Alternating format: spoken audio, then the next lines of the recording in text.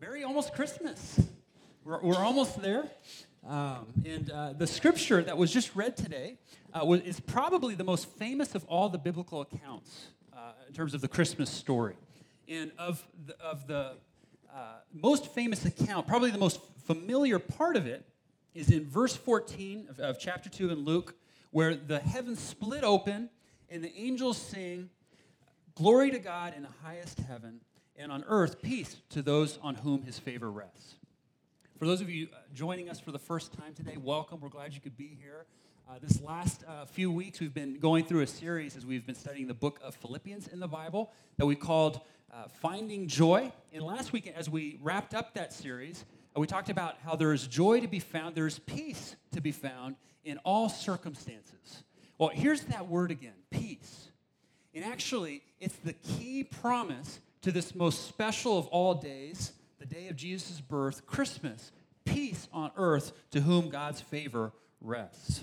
And so what I want to do today, briefly, is talk about peace. What is this peace? If it's so central and it's so important to everything as it plays out here in this text and in this wonderful story, what is it, the peace of Jesus, and how do we get it? So for starters, maybe an easy place to start and help us kind of grasp this is to understand what this peace is not. So this peace is not political or international peace that the angels are singing about. If Jesus' birth marked the difference between... Put the microphone over to the side. If this marks... We good? Lift it up more, okay. Testing 1, 2. There we go. I'll let them work on the volume. I'll just keep talking. You can talk real quiet.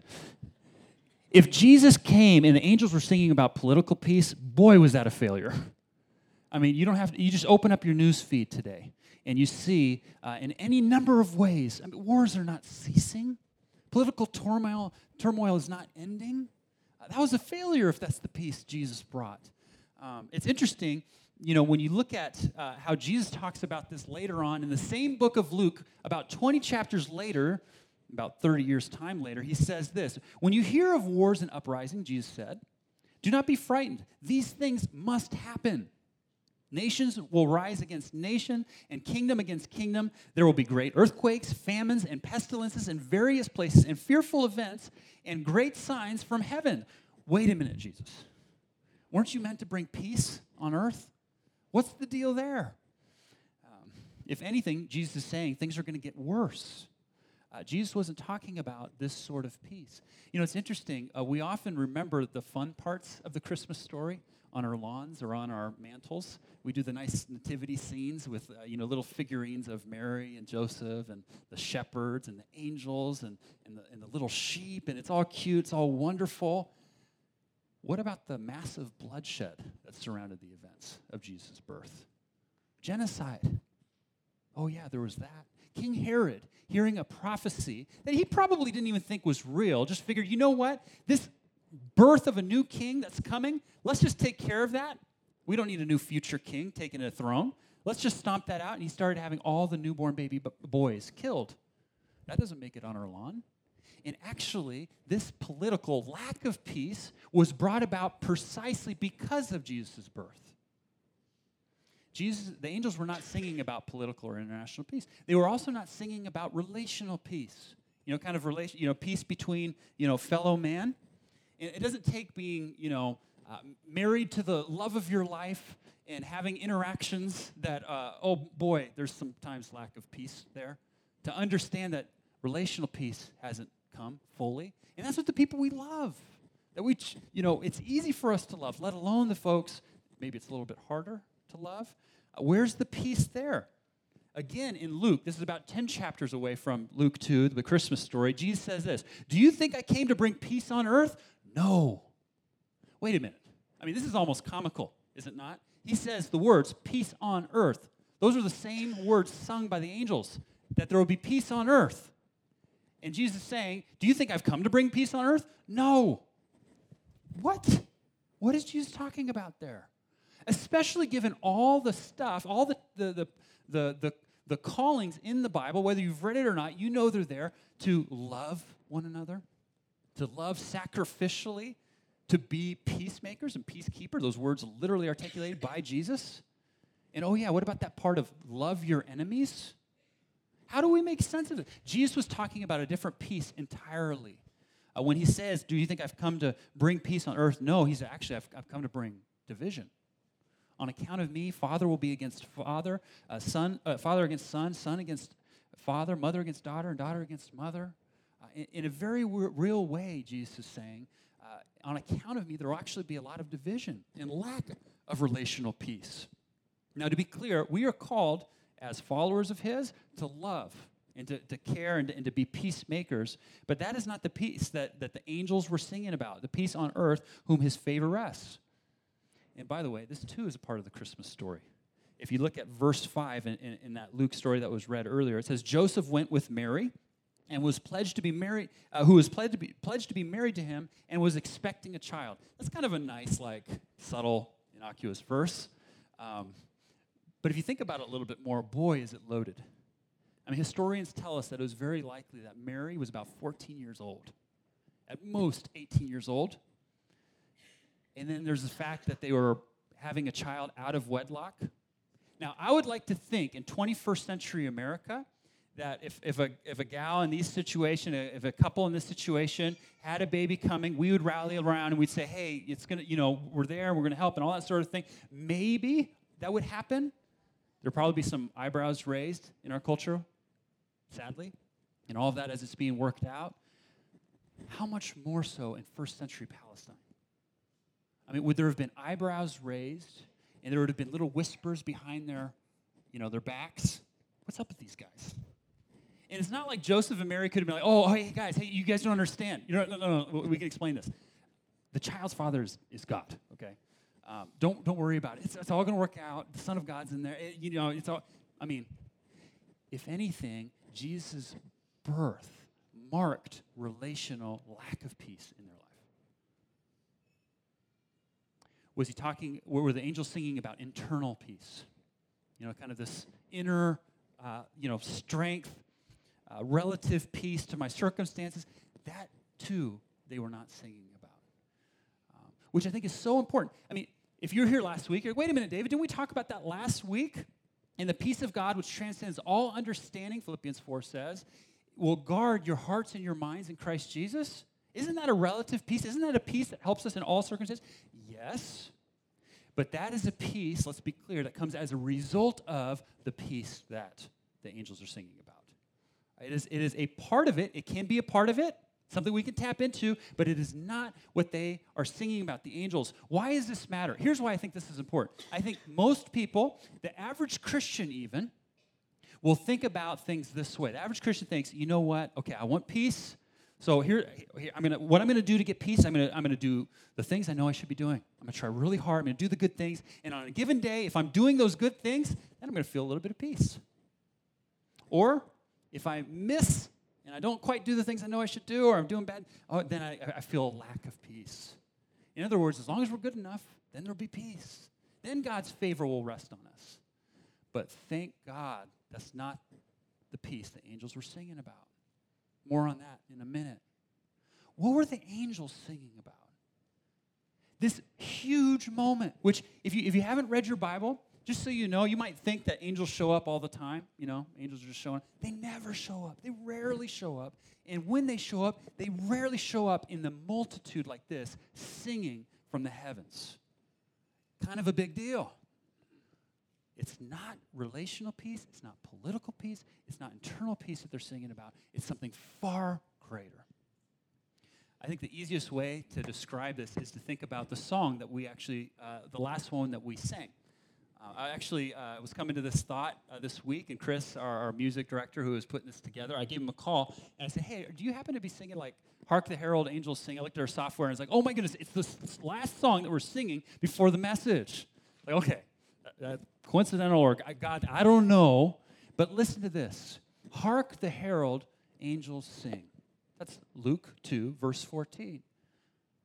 Glory to the newborn King. What does it say? I just want to make sure. It's harder to do this on the spot. Peace on earth and mercy mild. Here it is. God and sinners reconciled. That is the good news. That is what heaven tore open and the angels sang about. God and sinners reconciled. You see, God is a God of peace. In him and through him flow all good things. Last week, we talked about this in Philippians 4. It's really interesting. He promises the peace of God, and then a couple verses later, he says, because I am the God of peace.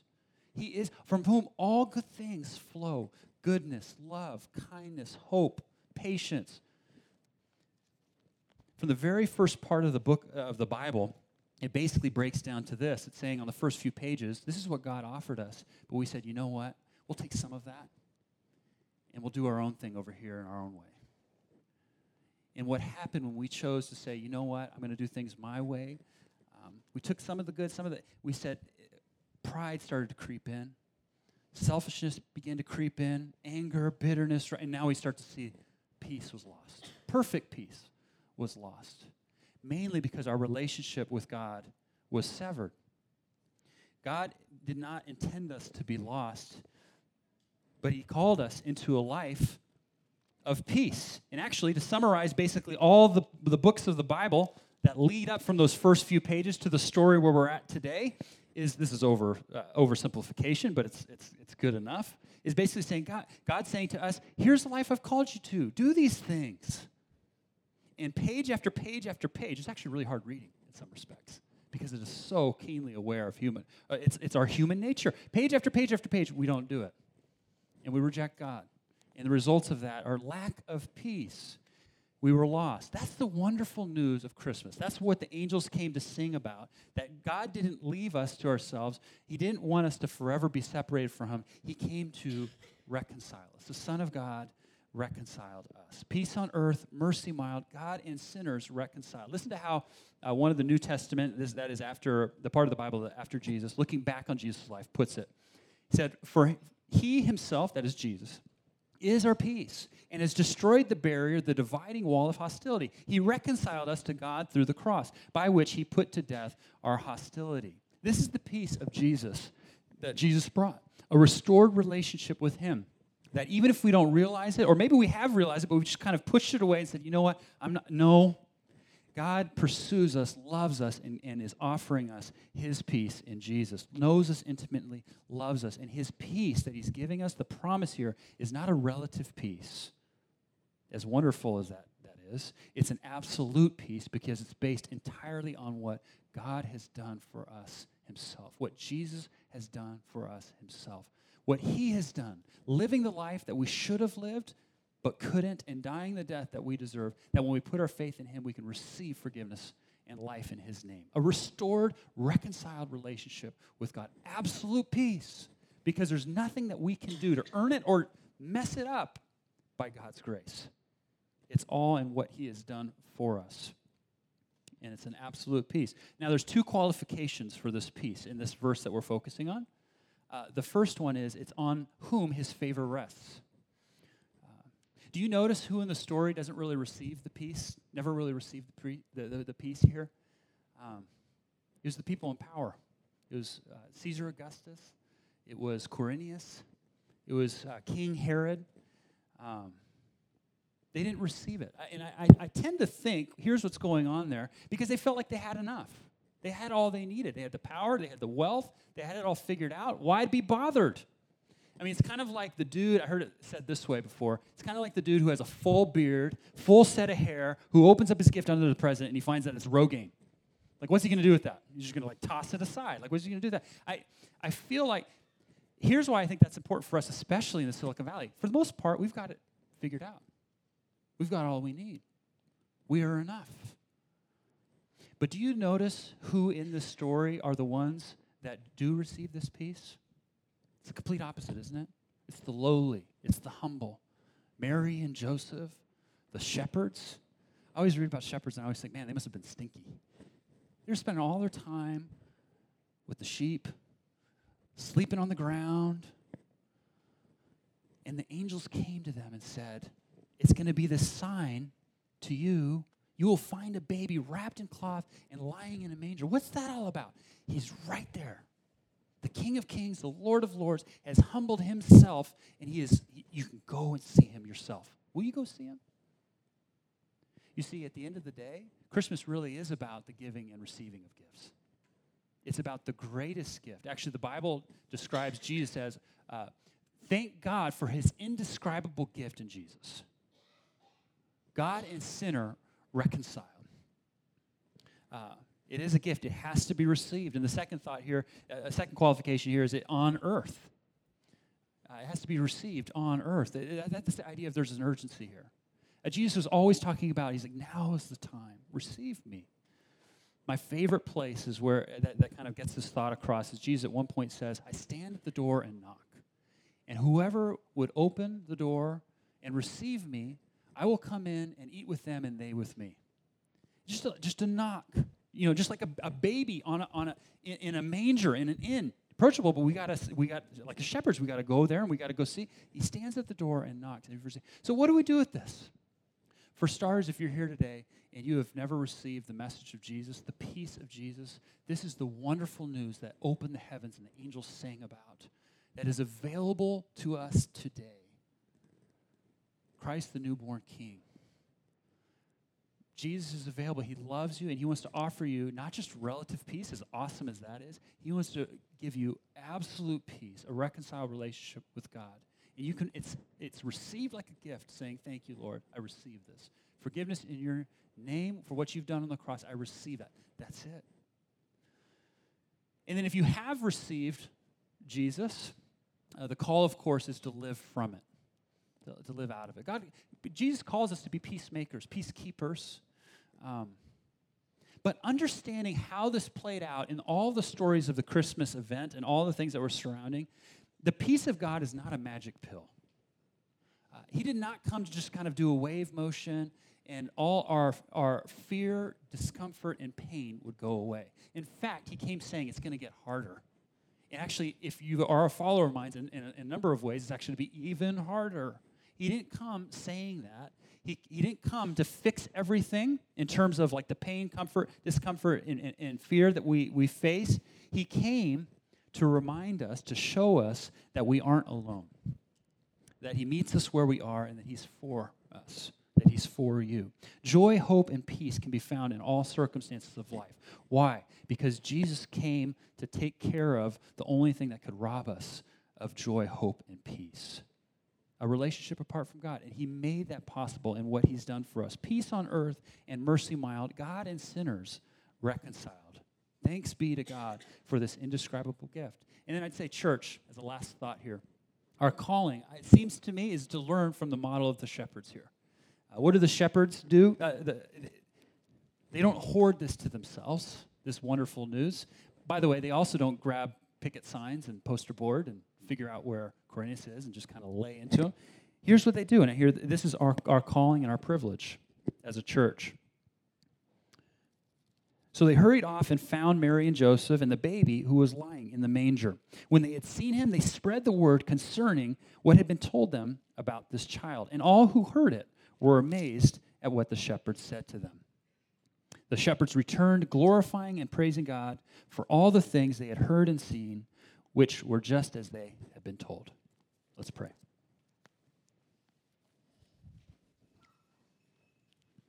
First of all, if you're here this morning and you have not received the peace of God through Jesus, I want to give you an opportunity now. While heads are bowed and eyes are closed for the sake of privacy, you can receive Jesus in your heart today. And that really comes by receiving what he has done for you, by saying, yes, God, I believe in what you have done for me on the cross, forgiving my sins. I receive that life in your name. And if that is your heart's posture today, you'd like to receive the peace in Jesus, you can do so today by receiving that in your heart. And I just encourage you to raise your hand that I would see it, not to get all weird on you or any of that sort of thing, but just for the sake of acknowledging it and praying for you. And if you'd like to receive Jesus today, you can go ahead and raise your hand to show as a reflection of what's going on in your heart. I'll see it and I'll pray for you. Give you a moment here in this time. If you'd like to receive Jesus, you can do so. Yes, I see that hand.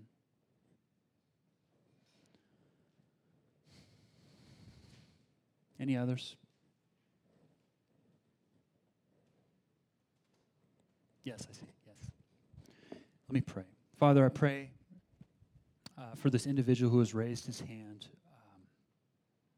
Would you meet him where he is now and give him your peace in nothing that he has done, but all in what you have done for him on the cross as he receives life in your name.